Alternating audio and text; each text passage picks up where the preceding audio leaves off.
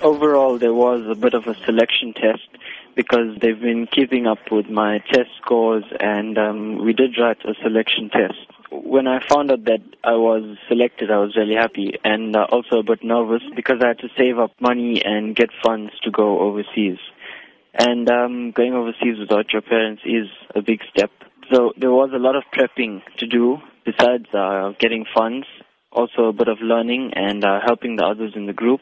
And going there as well was a learning experience and overall getting the bronze.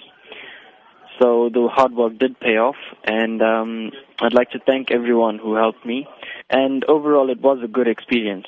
And from gaining this information and experience, I'd like to help others. And this year, I am helping my friends and peers in maths. So I'd like to say that anything you do is a learning experience. And no matter whatever information you have and knowledge you have, it's best that you share it to help your community grow. So lastly, thanks to everyone who helped me.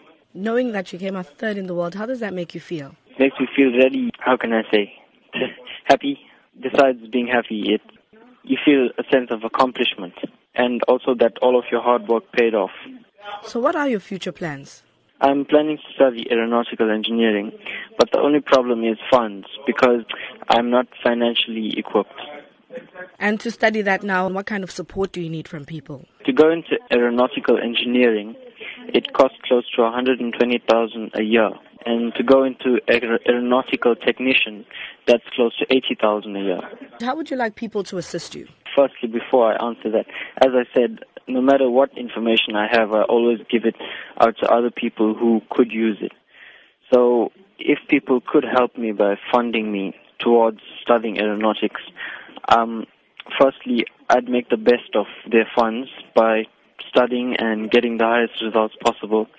And secondly, giving information out to other students who are in the engineering field or any field. Or to be more vague, help anyone out who needs any help.